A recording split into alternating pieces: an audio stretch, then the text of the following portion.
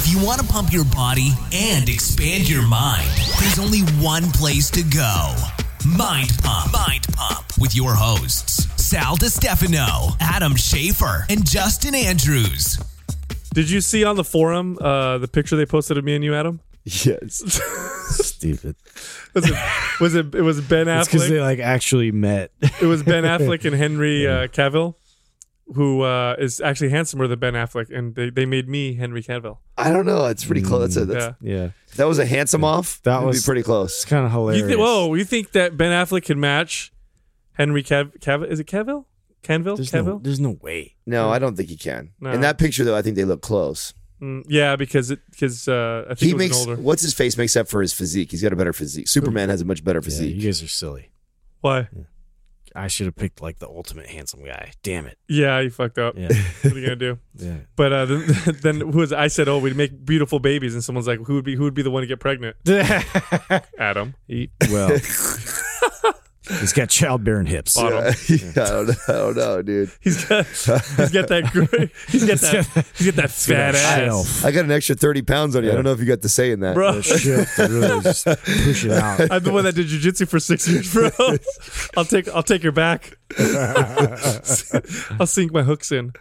The third hook. This visual is disgusting right now. Why? Why do we even do that? I was hungry. Why do we even go Not there? anymore. Not anymore. Hey, bottles of wine, dude. What's up? Right. Who's shipping wine to us? Yeah, what's the guy's name? It's Nine String. Yeah. What's his Instagram? We gotta give him a shout out. 9-string guitarist. Can you find that? Yeah, I'll find dude it. hooked us up with a couple of bottles of wine. I haven't tasted them yet, but they look beautiful. He just did it because he likes the show. I mean, just a great It's guy. 9-string man. Yeah. So By the way, how does his hand not light fire when he's playing that guitar? Gianelli right? Vineyards. Have you is that how watched pronounce any of that? his videos? Gianelli? Yeah, Gianelli. Vineyards. Yeah, Gianelli? dude, have you got Dude, it? the guy just flies on the guitar. It's Flies, crazy. bro. Yeah. Oh shit, Tuolumne County. This is I'm from Tuolumne County up there. I wonder where he's at. Why are you putting the wine next to you? I know. He's You see how he taking it just home. fucking yeah, sharked see how that? he just Like that. absorbed that. Please, Like You know what? What did it say on the box, Doug? Whose name was on the box? Mike. Sal. Sal. It was me. I'm getting drunk. My name. Do you guys ever say something super inappropriate in the gym to yourself, but it's a little too loud? I don't really talk to myself that often. Oh, this happened to me the other day. Someone came in and they were like, "Oh, the sprinklers got me all wet," and I was like, kind of under my breath, but too many people heard. It's like, wow, the weirdest things that you turned on. So inappropriate. Just in one of those You gotta moods. say it louder, man. Huh? Yeah. It's just go super for it. inappropriate. What were you doing? You were in the gym with your headphones on or what? I was just training clients. Because I've done that before. Super unprofessional. I was training clients, dude. It's stupid. Oh, Did you guys train today? Yes. not yet. Yeah, You did? Yeah, I did. Yeah. Wow. Before this. What'd you hit?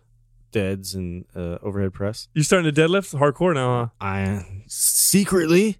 huh? Sorry. Yeah, because you guys Sorry. let me build up. Yeah, in I'm going, peace. I'm going the other way. I've laid off of them for 2 weeks. I'm not going to deadlift for a while now. Is it because you missed that lift, so you figure now you've got to back off? When I'd been overdoing it, and especially overdoing it heavy, so I'm gonna back off completely. I still. But what are your signs though for the listeners? Because I'm sure people think like, well, how do you know? Yeah. So one of the things, before we all got together, I was never a guy who ever lifted in that singles, doubles, or triples. I never trained that way. And man, when I first went through MAPS Red, I had the same experience that a lot of these guys that are just now getting into our program and stuff had too. And that's why I feel so passionate about it, man. When I first went through it, I thought, holy shit, as much as I know, as much as I've been doing for this, I couldn't believe how much my body had changed for that. So, I too get addicted to that and was, spending a lot of time in phase one or, in the mentality of doing singles and doubles and triples You a didn't lot. phase out of it. Yeah, I mean, I kind of would, but I would phase right back in. So I would do it into just enough, so I'm still getting the benefits of adaptation and stuff like that. But then what would happen to me is, I'm doing so much. I went from the guy who did everything in the gym to the guy now who is doing like all barbell movements. Like everything was a barbell movement. And there's a lot of benefit to that. And then there's certain things that you got to be careful of when you do that, because you're still holding on to a straight bar and our joints don't necessarily move that way. And it's not the most optimal position all the time for everything that we do. Right. This is why I like kettlebells. Yeah, just a nice change of pace. Well, it's your foundation, but it shouldn't be your everything. Right. And I'm right now as an example of somebody who was making it their everything, to where I wasn't doing anything else really but all these big compound movements, and training a lot more similar to a power lifter type of program.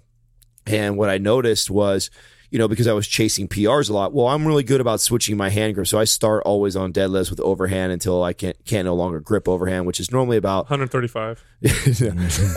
I can go overhand up till 315, and then after I increase, so once I go above 350, I start a power grip or over underhand grip, whatever you want to call that.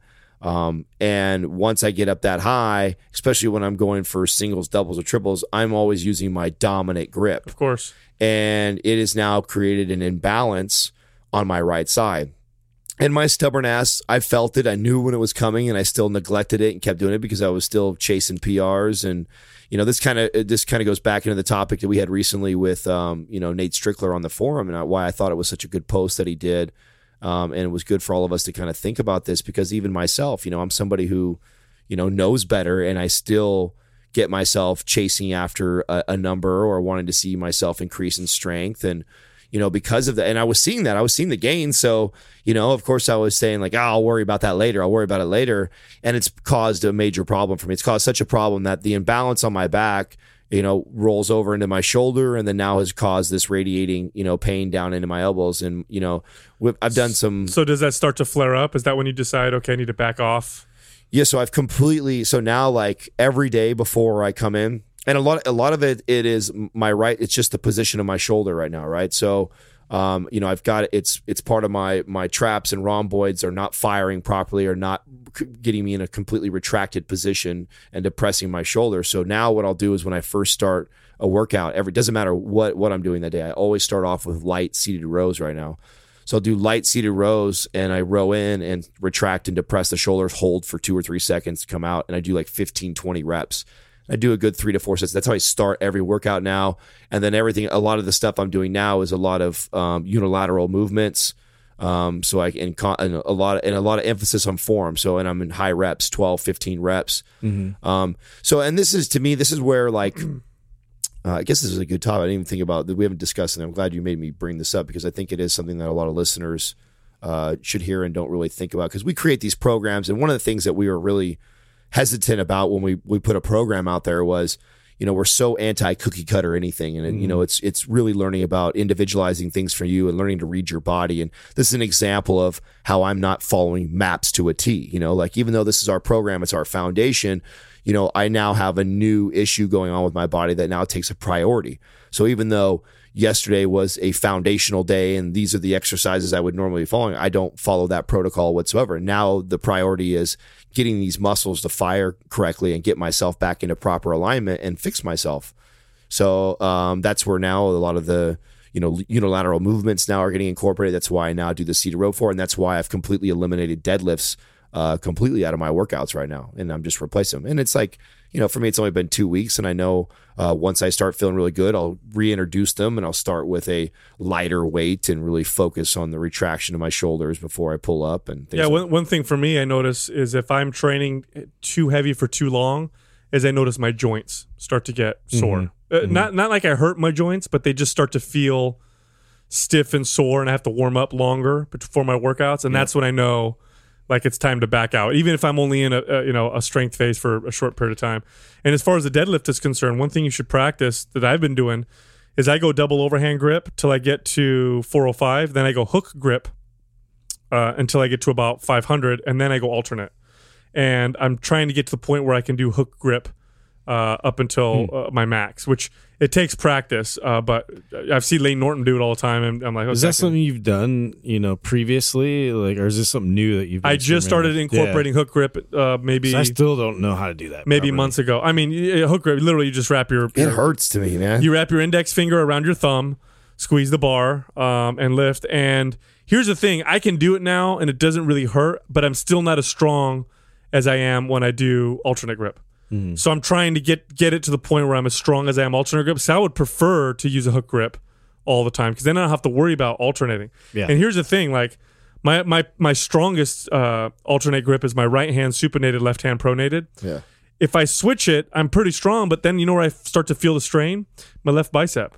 Because my left arm is not used to holding on Right. to that much weight isometric in a tension, supinated. Yeah. And that's what's caused this whole. It goes all the way from my bicep. It's now affected. I can't do curls. I haven't done bicep curls. Like if I do, it's like total. I was just going to ask you, like, why are your arms so small? Oh, it's it's total like rehab. For That's me why right I'm being now. Coming at you. I'm being know? sarcastic because if you see his arms, like, you're not doing Yeah. curls, go fuck yourself. No, I haven't done any arms really. I mean, I've done a little bit of tricep work, and then the bicep stuff. I'm doing like Zotman curls, and I'm doing things that are more therapeutic to and I'm like super lightweight, and it's fucking rough, man. It hurts because I'm super tight, and I know it's all from the death. Because that's when I worked backwards, right? When I it first showed up.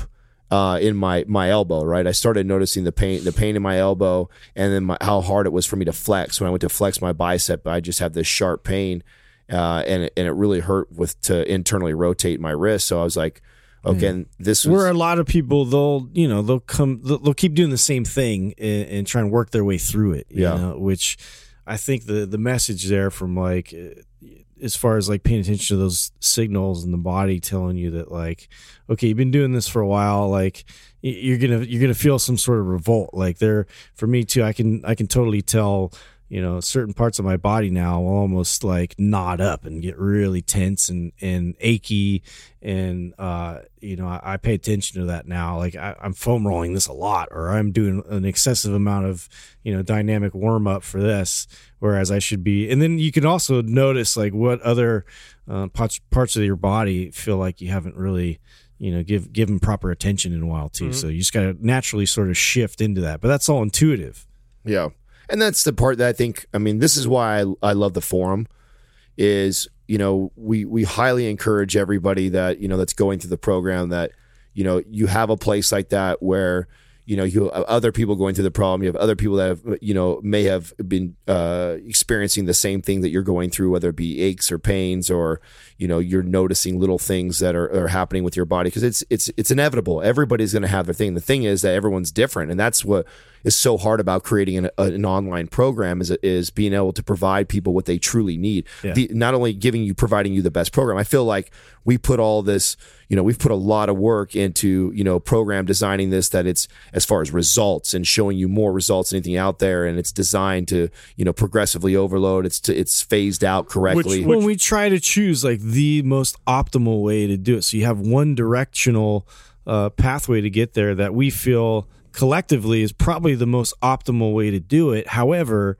there's lots of flexibility and room, to accommodate, various variables out there, right? Yeah. So we have to do that. Well, what do we always say? If first time through one of our programs, follow it the way we have it laid out, and then afterwards start to modify. I want to give a shout out to one of our forum members. He is an example of what happens when you combine good genes and good exercise programming. I'm talking about Timony. Yeah. His squat went His up. back looks ridiculous right now. Bro, his squat went up in 3 weeks. So he did first time maps read, very experienced. He does, he did body part splits before, but he's not new to the game at all. This guy's been working out for a long time. Very, very muscular guy. His squat went up 65 pounds. And for those people listening right now who are like, you're full of shit, Sal. Nope, it's true. He posted videos. Yeah. His squat went up 65 pounds in 3 weeks. To it, yeah. But he's got ridiculous. He has a lot of muscle, great genes, and it's just new programming for him. So it's just like the perfect storm. Yeah. Right. Pretty crazy. Yeah, no, for sure. Oh my God. It's here. It's fast. Wow. Oh, it's the motherfucking quad. Oh, that eagle has landed. Quee-qua. I'm trying to get my own thing. I can't. Yeah. We had the magic You got wand. your thing. We You got yours. banned that a while ago, dude. Yeah, but I'm come on, trying- I came up with a new one since then. Oh, man. Yeah. All right. We're gonna help Moving you out, Sal. forward, everyone. Redhead Ken, is it necessary to take a week off of training every once in a while? So the way he asks the question, the way he asks the question, is it necessary? Nope. Is it a good idea sometimes? Maybe. Depends on the individual. Right. Rather than taking a week off, I typically recommend training Doing very something different. doing something different, or training very easy or light, Yeah. or lowering the intensity, or like Justin said, you're trying some different movements. That would be a great idea.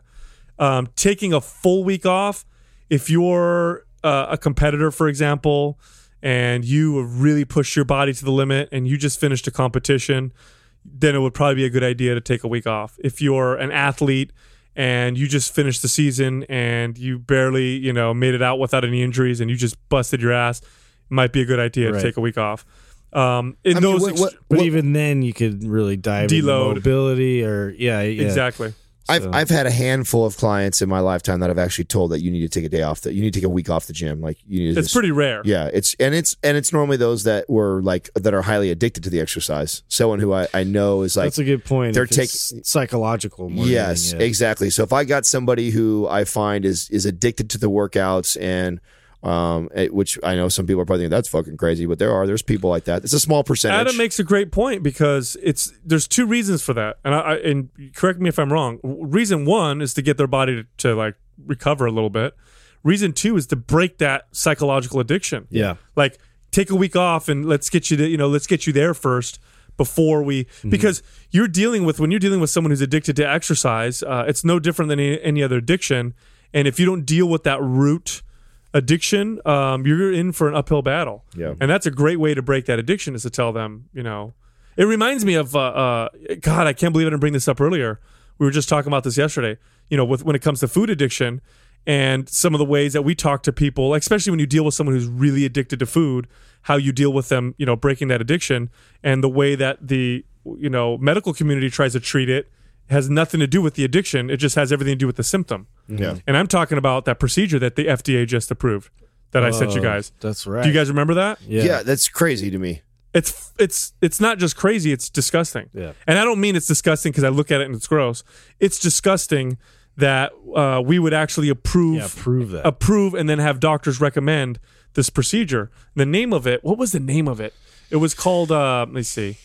When do you guys find that for me? Because I want to make sure I give it the right. You sent it over to our group text, so it's in the go to your details on the group text. Yeah. So basically, I call it surgical bulimia, but what they do is they insert a. I thought it was a joke at first. No, it's not. I thought there's no way that. Yeah, they would approve of that. No, they insert basically a tube into this person's stomach. The person eats dinner and then goes in the bathroom afterwards and empties the contents of their stomach out into the toilet. So it's no different than bulimia. You're totally not dealing with the addiction whatsoever. Oh no! And so it's exactly what it is. You just, instead of you're forcing yourself to throw up, you just get to suck it out. You know what this is going to do? This will only encourage more binge eating. It's going to encourage worse and worse habits. Of course, it's a horrible idea. And of course, the FDA would approve it. More food you're buying, more consumption and shit. More shit we're tied into. Come on. It's disgusting. It's all working together. Yeah, I mean, when you're dealing with an addiction, whether it be exercise or food, you do have to deal with the addiction. So I think someone's coming to you as a trainer and you're a trainer and they're just addicted to exercise and it's not good for them. That is great advice. Like what Adam says, make them take a week off, like break that for a second. What's it called? What does that say? Aspire. The procedure is called Aspire Assist. Aspire Assist. I'm not making it up. FDA approved. Surgical bulimia. Disgusting. Yeah. Crazy. Horrible. Next question, please. Doug. He's like, I was just Doug was relaxing. Just taking a nap. Andy Clark, PT. Can you bulk and build muscle while intermittent fasting? Absolutely. You definitely can. I find it super beneficial. You can, and remember, fasting is really just a period of time without food. So you can not eat. You could have your first meal of the day be at 2 p.m. and then you can eat 3 or 4 really large meals before you go to bed. Right? Yeah, you can still achieve a surplus. It's just based off of the timing of it. So if you're like stretching your day out for a long period of time, then you had like a smaller window of eating opportunity. You could still maintain like a surplus. Obviously to gain, but most people I think of intermittent fasting as like just for cutting down and leaning out and all that kind of stuff, which it works awesome for that, which is what I tend to use it for more. But I use it a lot in bulking. Yeah, I fucking love it. I think here's the thing you have to get out of it, and Sal's touched on this a few times, is this like you fast for one day, like that doesn't like dictate like you building or not building a muscle over a period of a week or 2 months or whatever like that. Like our bodies don't work on this 24-hour clock. So, if you had, 5,000 calories on Monday and on Thursday you have 6,500 again, like you having a 2,000 calorie on Tuesday ain't going to make you lose fucking 5 pounds. It ain't going to do anything. If anything, it'll help clean some, help, drop down some. Process everything better and everything. Yeah. So that's exactly how I'll handle it. Like I'll be on like I'm on a gain, right? I'm on a surplus. And, I'm always, it's never precise, right? So there's never like this perfect, like, I eat exactly 500 calories above my maintenance every single day while I'm on a boat. Like, it's even when you're tracking, it's still approximate because of your movement and your exercise and, your stress. And there's so many of these factors come in. So I'm always looking at my body and feeling my body. And if I've been going for like 5-6 days and I'm living in this surplus and I feel like, you know what? I don't feel like all of that surplus is going just to building muscle. It feels like I might be holding a little bit extra than I need. And then that's a perfect time to throw an intermittent fast. I'll throw an intermittent fast and then I'll go right back into my surplus again. Mm-hmm. And I also noticed, and this is completely anecdotal. I don't have any science to back this up, but man, after I'm in a bulk and then I go back into a fast and I go right back into bulk again. I feel like it totally makes my body super sensitive to the food and everything when I consume. It's amazing you said that because we're splitting hairs here, but science is now showing that fasting improves insulin sensitivity. So you'll use your insulin in a more anabolic way when you do eat. And there is something called protein sensitivity, which is being shown and demonstrated in certain studies in which constant feeding of protein throughout the day actually desensitizes your body to protein to where it's going to use more of it for energy and less of it for building and repair. When you fast, let's say I eat 200 grams of protein, but I do a fast that day and then I eat 200 grams of protein from 2 p.m. on versus 200 grams of protein, an 8 meal starting at 8 a.m. all the way through.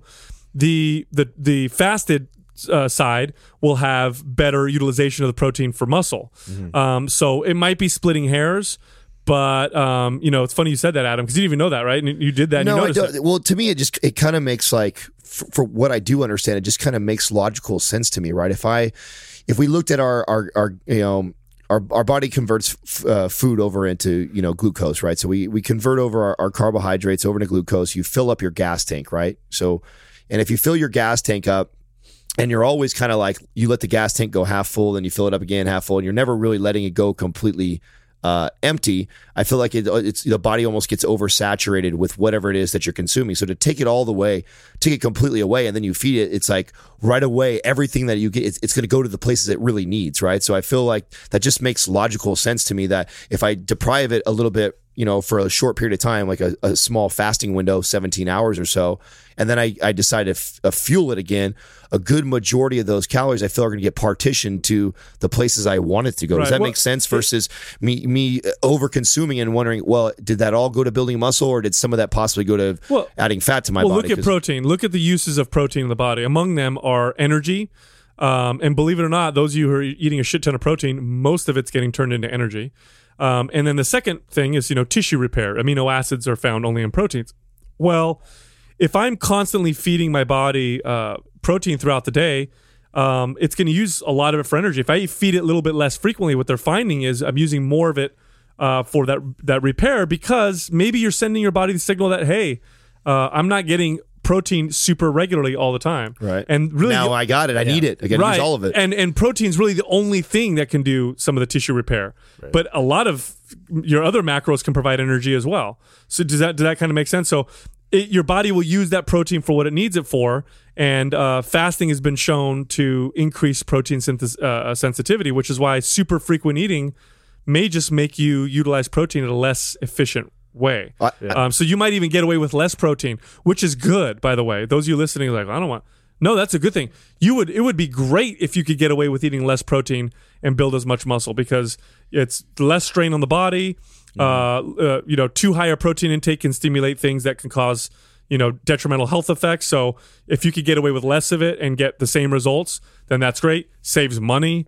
You could get the other macronutrients in for your calories, like your fats and carbs, which have other things that are important for you. So, yeah, fasting and bulking go great together. And the way I do it when I bulk is I just fast until about 1 p.m. and then I have, my excess calories throughout the day. Fit Chris 86. Why do so many athletes blow out their hamstrings? That seems to be a common injury. It's a pretty common injury, Yeah. isn't it? For Hamstring sure. Baseball player running to first base, blowing it out, or a Just wide receiver. decelerating, stopping all your momentum going forward. Lots of stuff. Well, isn't it too that? And let me ask you this: I assume, and I've seen. I don't know if I've seen any science on this, but I assume that the blowout in the hamstring comes from the hamstring lengthening at a rapid pace rather than contracting at a rapid pace. You see what I'm saying? Yeah, I do. So not when the person's I do. That makes more sense. necessarily kicking back, but when they're reaching forward and they're changing rapidly. directions. Does that make sense? Like kick, boom, and then try to change directions. Well, most studies that I've seen, it's more of this. It's that most people, and especially athletes, have got over dominant quads. Right. And they say it should be at least an 80-40 ratio, I think. Is that what they're saying? I can't remember. It's been a long time since I've read that or not, but I know it's like 60-40? Maybe it's 60-40. Yeah. So yeah, that's probably no. Like as far as like the percentage of like your max load that you can do on each, they should be that closely related. I can't remember what the percentage were, but but most cases they're so quad dominant, and your quads are so powerful that they're powering you through the run so quick that the hamstring can't keep well, up. I think that they actually overdeveloped their quads in the gym because like most of the training regiments, like all these sports teams do, like everything is so focused on the interior chain as opposed to the posterior chain. So, I mean, squats is basically like the only thing that I really could say that legitimately I was working my right. And most like football players don't even do we deadlifts. don't even need no deadlifts. We're not doing pull-ups. We're not doing any kind of pulling move. Like there was no balance there. Well, because when I'm which was thinking a problem. when I'm thinking of a blown hamstring, I'm thinking of running. Okay, because I figure running is probably where you're going to blow your hamstring the most. Right. When I'm thinking of running, I'm thinking of full extent, like you're moving forward, extending the knee, right? You're hitting the ground, and then you're going hip extension. So it's this change of directions. Yeah. And I'm requiring a lot of power to change directions from extension to from flexion to or extension to flexion of the knee. And if my hamstring lacks the functional flexibility to contract with full force at this wide where it's stretched out. Well, what you're saying it's going to tear. Makes sense because like most injuries I've seen, with the hamstring is off of the start off, right? Yeah. So if I'm sprinting or if I'm like in a position where they boom, ready, set, go, I'm into full extension and it's rapidly getting that like full length where like it's not ready for that type of a force. Right. I think your best bet to prevent hamstring pulls or blowouts or strain, make them stronger, but B, make them functionally more flexible. And what I mean by that is you don't want to just stretch your hamstrings because that gives them more range of motion, but it doesn't give them more strength within that range of motion. So if I have these really hyper-flexible hamstrings and I'm running and moving in that new range of motion, but I don't have strength within that range of motion, then I've only created more instability and potential injury. So what you want to do is you want to be able to make them strong within a new range of motion. A great exercise for that would be just a good old-fashioned, Romanian deadlift, where you really are you're staying with your spine, you're keeping your spine in the same position, and you're hip hinging, and you're really trying to increase the length of your hamstrings, but you have load. So you're making them really strong at full extension. Then when you go run, they're strong within that. Then you work up to doing those explosively. So you start off like doing that. That's going to strengthen them, and then you start doing it explosive because I would think you would want to mirror that. I think that's what a big part of it is that you got these quads that take off and explode, and it's just the hamstring just cannot keep up. It's not as responsive as the quadricep is because you've done all this jump boxes and explosive movements and sprints and everything like that. Everyone's pushing off with their quads that their hamstrings aren't developed that way. Doing some speed pulls would be phenomenal. Which part of I have no idea what the answer is to this, but which part of the hamstring is more likely to tear? Is it the leg bicep or is it more the hip extending part of the hamstring? I don't know. Yeah. I don't think the leg bicep would be as prone to tear. Yeah. I don't know. I'm completely speculating here. Yeah, hip. I would think it would be more the hip extension, and I'm wondering if having really strong glutes, really strong quads, and weak hamstrings would also contribute to hamstring blowouts because your glutes could be really powerful, overpowerful, and super powerful. Hamstrings are trying to stabilize the knee, and you take off, and then boom, you pull a hamstring. Yeah, it really is like it's that dominance from any one of the other adjacent muscles. I think that if it's overpowering the force, like I'm sure that's an issue. That's why you have to have some sort of balance there, in each of their responsibilities. It's funny because if you're trying to do it like a max load lift, your body has pretty good safeguards and will limit you based upon some of your weakest links. But when you're doing explosive movements, sometimes you can overload those safeguards because you move so quickly that weak muscle has to try to support those strong muscles, and then you get pulls. This is why you could take bodybuilders or powerlifters who have really strong shoulders and bench press and deadlift and rows, and then have them throw a baseball or swing a punch real fast. Yeah, and a lot of them hurt their shoulder because the muscles that stabilize the humerus can't support the powerful muscles that they use to bench press and row and do all that stuff. So this is all about imbalances. And I tell you what, this is also why performance is so important, is that, when it's a perfect example of what, even to someone like me, like I trained in this bodybuilder mentality for... You're talking about MAPS Performance? Yeah. For 2 years, I was, so aesthetic driven that I totally neglected movements like that. Then I go out and I want to do something so basic, like throw a Frisbee or a baseball or shoot a basketball, and not only is my form awful, but it doesn't feel right. And, if you try and do that, and if you actually try and do that competitively, that's where injuries like scream. I mean, you just have no support in that movement. Yeah. Because, you haven't been doing it. So, the recruitment pattern isn't there. And then, B, you're dominant, like so dominant in other parts of that movement to where it's not working together. And so, it's really connecting everything in the kinetic chain. Like that's what performance is, just trying to get your body to communicate like in its entirety way better. Yeah, it will benefit you when you go back to training like a meathead. That's why it amplifies the signals. That's why I wanted to bring that up, because I feel like people don't. I mean, I think a lot of people stray away from that program because they think that I'm more about aesthetics, or I want to look a certain way or whatever like that. And I'm like, you got to understand that they work hand in hand. One doesn't go without the other. They're both super important. You may spend more of your time hanging out with MAPS Black, but MAPS Green needs to be a priority somewhere into your routine at one point. Otherwise, you're looking for injuries, or you're looking for issues long term. Well, I'll never forget, man. I had my mind blown. You guys know I used to train in Brazilian Jiu-Jitsu, and so I'd grapple with. And then on the weekends they'd have open mat, and we'd go there and we'd do no gi. And sometimes guys would come in that weren't necessarily jiu-jitsu guys. They were wrestlers, but they're trying to learn jiu-jitsu, whatever. And there was this guy that came in, and he was, at the time I was probably 29, and I'm strong. I'm a strong 29-year-old. And this guy was like 45-year-old man. I probably outweighed him by about 15 pounds. So I wasn't way bigger than him, but I was definitely bigger than him. And when we would grapple, he was very technical. So was I. However, he just felt so fucking strong. Like I couldn't believe how strong he physically felt. And I was much more muscular than him. We ended up working out together at the gym, and I was surprised at how much stronger I was in the gym. Like I could lift way more than him in the gym, but yet when we would grapple, he felt like as strong as I was in terms of, I couldn't overpower him in no way. And it wasn't his technique, because we were both very technical, and I realized it was because he could use his strength so well. And see, that's what a program like MAPS Performance does, is, for those of you who just want to be strong, I'll just do red, or just want to be aesthetic, I'll just MAPS aesthetic. Using your strength very well contributes to all that shit, right? Because then you take that, you take a guy like that and you go train him in the gym then like a bodybuilder, and he's going to look fucking amazing, and he can use it well, Yeah, I remember specialize that strength. Exactly. Diary of a Fit Guy. When starting a business, should you over-prepare before starting, or just jump in? No, you're asking us?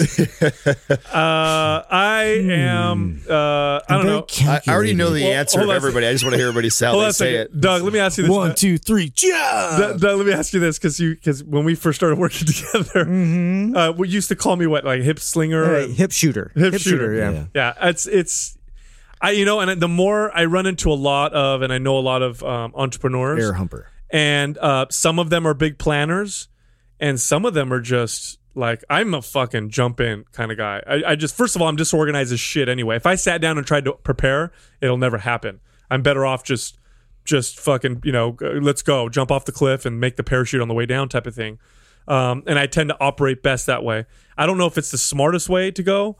For me, it works well. Luckily, I partnered with Doug, who is a preparer. He understands how to prepare, and so I think they both have their benefit. But yeah, I don't know, man. What would I recommend? Shit, if I were to recommend the average person, I would say prepare, because you're either the kind of person that can jump in and do it, or you're not. I don't know how you would teach someone to do that. You know what I'm saying? So I don't know. Yeah, we're probably not the best to give the advice on this, just because that we're all going to say that. Or are we? Well, you're right. That's a good point. I feel like we always say that, but I feel like you need that. Yeah, you're right. And here's my perspective. 10 years when I worked for 24 Hour Fitness, 8 of those 10 years I spent, managing trainers. And basically your main job as a trainer is to help them, is business development, is teaching them how to create their own business. Even though they're working for a company, I'm teaching these guys how to build a business. So, and most certainly I had all personalities as far as these types of people. And, there's two extremes, right? You have the person who just dives in, like no planning whatsoever, and they go after it. Then you have the person who is, plans every little detail out, and, I see paralysis by analysis. So you've got these two things, right? So you either turn into the person who, dives in and just goes after it. And those people, and kind of like Sal was saying, you kind of either have it or you don't. Just because someone dives into it right on doesn't mean you got what it takes to be that person. Mm-hmm. I think those people, you have to be okay with failing. You have to accept, and you're going to fail more if you're that person, and right? You have to be okay with chaos. Yeah, you have to be okay with that. You have to be able to accept that your brilliant idea or your brilliant plan could mold and shape and change 10 different ways because of your approach, because you decided you're just going to dive right in. You can't be so headstrong on this is how. You have to be a lot more flexible. You have to be way more flexible that way versus the other person who is like over planning, and they have thought every little detail of this business and down to the color of their logo and how important that is. And they've done all kinds of analysis on everything. And they're like, this is the pathway I need to go. And I've seen both be extremely successful. So there is a way to win in both camps. Personally, I think having a little bit of both is awesome. I strive to be that person. I definitely probably am more like Sal, where I am definitely a hip shooter. But there is a part of me that I try and see 4 or 5 steps ahead of where we currently are. But fuck, man. For me, I think diving in. I'd rather dive in and learn, because how many times have you guys dove into a business? And, even though that business, didn't work out, it led you to something else. Mm-hmm. Every time. And if you didn't dive into it, to that failing, soon to be failing. And if you were one of those people who are like studied it to death and realized, like, after 6 months of, planning it, you realize, like, oh, this isn't a good idea, I'm not going to do it, or change your mind. Yeah. You may never have got that opportunity to have, found a new business or a new direction, because you were trial and error, so. Here's the other part too, is like, if you're not the kind of person, look, if the three of us, including Doug, and I say Doug is a preparer, but he's really, compared to the average person, he's a jump in person too. He's just a preparer compared to us. Okay. Well, Doug and I'm kind of somewhere in between both of you guys and Doug. Like, I have this sort of weird, it would look a lot like yin yang, sort of like I have like two polar driving forces. Like, so one of them too, like right now I have another company. I'm trying to work out this invention. I've had this idea forever. I just decided, but the hip shooter in me is like, boom, let's fucking do this. It's a great idea. I'm going to do this. And now it's like, am I going to launch it right away? No way in hell. I'm doing all my research.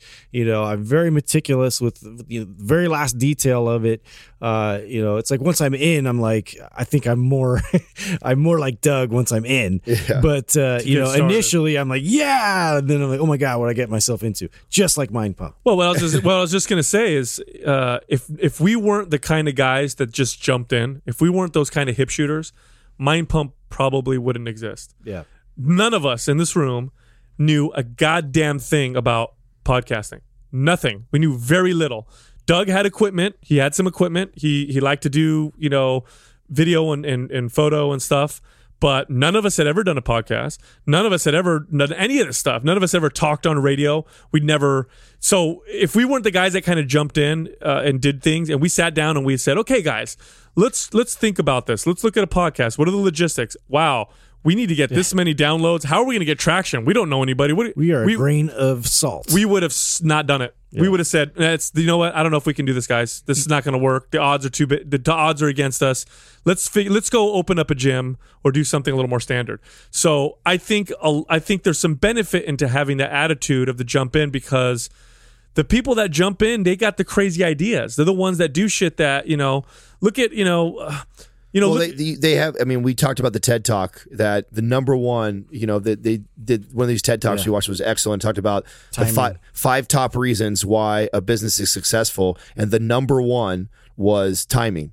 So if you got an idea, you have a business thing that you want to do. Most businesses, or not most, in this case, the studies that they did were, the number one reason they were successful was the timing. Was not because it was the most organized or had the pretty logo or they put a lot of money into advertising and marketing. Which I'm sure they all got way better as they're going. But absolutely. The point is they started. Yep, exactly. And a lot of times, if you got an idea, you have something you want to do. Every day that goes by that you're not doing it, I mean, you're hurting your business. That's the way I look at it. I look at it like, once I've committed in my mind, it's something that I want to do. Every day that I'm not doing it, I'm losing money and I'm losing opportunity. Right? I swear, there's times where I wish I wasn't that kind of person, because it causes me a shit ton of stress. Like, if I'm going to write something, I need to be inspired, and then in 10 minutes I'll pump out 3 pages. If I'm going to come up with an idea, I can't force it. It just needs to happen. When I first opened my gym, I left 24 Hour Fitness. I went into banking because I was like, what am I going to do? I'm going to get, learn how to do investments. I literally went to lunch, went next door while I was waiting for my food. Oh, there's a gym in here. Talked to the person who owned the facility. She said, I'm looking for trainers to rent this out. Quit my job at the bank and started my personal training business.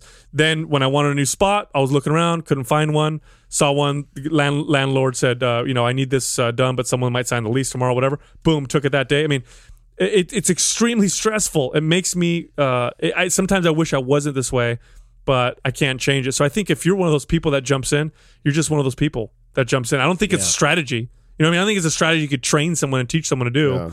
Yeah. You kind of just are that kind of person. I think go with your instinct. Personally, in my experience, I dealt with more of the opposite. And I would always rather I'd always rather, manage a personality like yours. I'd rather have somebody that I got to corral back or help direct and say, yeah, that's a great idea, Sal, but let's aim this way, or like, hey, bro. If I had $1, we have never heard that. Yeah, right. So I would much rather have that with somebody than somebody who I'm trying to like jumpstart and like who's sitting there and looking at all the things that could go wrong. Like, I'm such a firm believer too in like you're having a positive mentality and thought process. And if you're already saying to yourself that, like I remember some people would be like, oh, well, only like 15% of podcasts actually make any money doing this, or personal training, there's only a 20% chance. People give you all these bad numbers, and it's just like you start taking all this stuff, and you start like they're closing themselves out of it. Yeah, like. And that's like podcasting. Like, we had no idea how to fucking do it. And we could have listened to all these podcasters, and we did. We read our books on stuff. And, here's the thing. Like, after we started. I believe that, I believe that we're going to do something different, and I'm sure there's businesses that are like us out there that there's certain things that we can take or we can learn from maybe their mistakes or some of the things that they did successfully. But I don't want to be like everybody else. I'm not trying to build a business. I want to build my business and our business. And like, I want it to be our baby. And I'm confident in that. And I believe that we'll figure it out. It may not be exactly the way I dreamt it up, 2-3 years ago, but most certainly if I keep pursuing and pushing in that direction, that and working hard at it, like it will unfold and I will make it happen. And I believe that these guys are the same way too. Let me ask you guys a question. Are you guys, when you open up something like a box, right? Are you the type of guy that's going to like read through the instructions right away? No. Never read instructions. That says everything. Yeah, unless I have to put something together, and then I do, because right? I can't put like shit you can't together. look at it and figure it out. I might, check it out, but I'm gonna figure that shit out. Yeah. It's man, my entire life is that way, and it's extremely stressful. When I look back, I get more stressed out. When I look back, I think to myself, like, what the fuck were you thinking? Like, what made you think you could do that shit? I was 21 years old. It took $100,000, my money.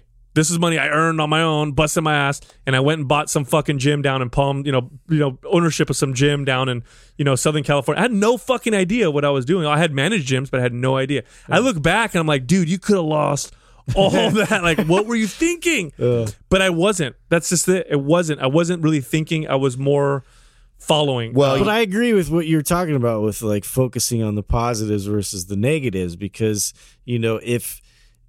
if you're in a situation like that and you're so driven and focused on the positive of it, like you almost every day you're almost manifesting that promise to yourself. Well, there's a quote, I don't remember what the quote was, but Schwarzenegger, who's just, he's one of my idols, and not because of bodybuilding, it's just because of his, what he's done throughout his life and the things he's accomplished. And someone had asked him and said something like, you can't do that. No one's ever done that before. And his response was always like, I would get excited because I realized I could be the first. Yes. And exactly. Instead of being scared, I get excited. You get excited because wow, no one's ever done that. Wow, I get to be the first one. Yeah. And that is it sounds great. Everybody listening to that's like, oh, that sounds cool. But when I hear something like that, I get this inner, I can't explain it. This inner excitement. Yeah, I get a boner in my heart. Boner. Yeah, my heart gets an erection. Yeah. And how about this too? Like, I mean, yeah, every business that I've started, I do this to myself, right? So I always, the way I manage my money, I always have this, nest egg, and then I have money that I would consider investing, and like, then you have your hookers and drugs. Yeah, right. Yeah, everything's all sectioned over there. So I'm separate. As chaotic as I am with the way I approach going into a business, I'm when it comes to my money and my numbers, I'm very precise, and I like that stuff. I'm very detailed about it. And I set goals for myself, and I hold myself accountable, and never fails. Every time I get into a new business where I really push all the chips I know in, what you're gonna say. like the best of me comes out when I'm like backed into the corner. Yeah. When I'm looking at my account, I'm dude, like, I put myself in the corner sometimes on purpose. That's how, and I feel I do the same thing too, because if you're not somebody, and I guess it goes into this, right? Like, as far as jumping into stuff, like if you don't thrive off of the adversity like that, if you don't see, because I think that it's just a natural thing that happens to me when I get put in a corner like that, the best of me comes out. And if I'm not in a corner, then I'm more laxy-daisy about it. I let my talent kind of cruise me through life, and I don't like that part of me. I wish I could change that, but it's true. And I know that when I back myself into a corner and I have to succeed, motherfucker, I will find a way. Like, I will find a way. You're seeking obstacles. You're not trying to look for that complacent sort of pathway, like, which I feel is interesting that, this somehow, like, the American mindset has been like, let's find this 9-to-5 job and then get some kind of like benefits and retirement package and, this and that. Everything was like trying to be as cookie cutter as possible with least resistance, where nobody's challenged. Well, guess what that leads to? Depression. You know what I mean? Like, you never we get to We got to be careful. experience. We got to be careful when we say that, though, because a lot of people, that's good advice. It is. I'm just saying, like, in general. I know. Like, I'm not prescribing this to anybody listening. I'm just telling you that, like, that's my experience. Well, you're talking to the entrepreneur mind, so Yeah. I understand that. We don't want to insult somebody who has a great 9-to-5 job and they make good income. They're happy with what they're doing. By all means, and that's everyone. Not definitely, entrepreneurship is not for everybody. And these are some of the ways that you decide if you're that person who jumps right into a business or you need to be a planner. If you're not an entrepreneur by heart and you don't know if you're an entrepreneur by heart, yeah, you probably should do some planning before you hop in. Like, I knew I was at 15. At 15 years old, my very first job of actually taking a check from somebody other hand was me working mowing lawns, and me building a little business where we made flyers and business cards and going door to door. And like, already I had that mentality as a kid, when I could have went and had your summer job lease or whatever, where the school gives you release and you could go and work some fast food restaurant, or I could have done that. That's what all my friends did, but I didn't do that. Me and a buddy, we decided to start a business. Like, that was already ingrained in me at a very young age. It's funny too, because I can identify it so quickly. Like, but the advice, the advice I always give people when people ask me is I'm very conservative with my advice, because most aren't. I'm just afraid. I don't want to give someone the impression that this is what you got to do, because I don't know how the fuck I do it half the time, and half the time when I say I'm stressed, I stress myself out. Like, I'm telling you,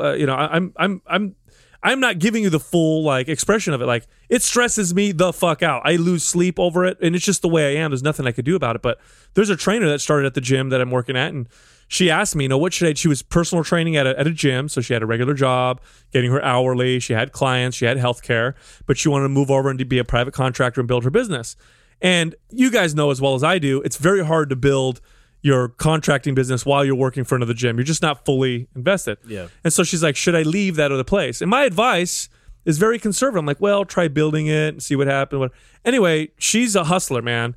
And she decided, she's like, no, I'm going to leave that gym and I'm going to try this full time. And I'm like, okay. And I'm like setting the stage for her. You're going to have to bust your ass. You're not going to sleep much. You're going to be here all the time. Like, you got to be willing to do all this stuff.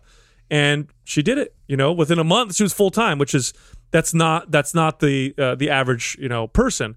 But like I said, if you're the kind of person that jumps in, you're just that kind of person that jumps in, and maybe partner with someone who plans. Yeah. Because I swear to God, if it wasn't for Doug or for Justin, I mean, half the shit wouldn't be on paper. We wouldn't have programs that are organized. It would just be it would be our ideas floating in the air, and it wouldn't be anywhere. Sal and I would have to handwrite it and mail it to you. Yeah. You want maps read? Yeah, we'll get on that. We'll go ahead and mail that to you. Should get to you within the next 14 to 15. Doug puts it into print. This is really how this works, everybody. Pretty much. Well, if you want to check out our programs, go to mindpumpmedia.com. We also have testimonials on there. And leave us a 5-star rating and review on iTunes.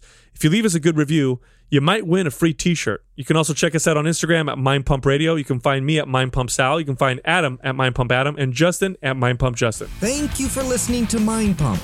If your goal is to build and shape your body, dramatically improve your health and energy, and maximize your overall performance, check out our discounted RGB Super Bundle at mindpumpmedia.com. The RGB Super Bundle includes MAPS Anabolic, MAPS Performance, and MAPS Aesthetic. 9 months of phased expert exercise programming designed by Sal, Adam, and Justin to systematically transform the way your body looks, feels, and performs. With detailed workout blueprints and over 200 videos, the RGB Super Bundle is like having Sal, Adam, and Justin as your own personal trainers, but at a fraction of the price.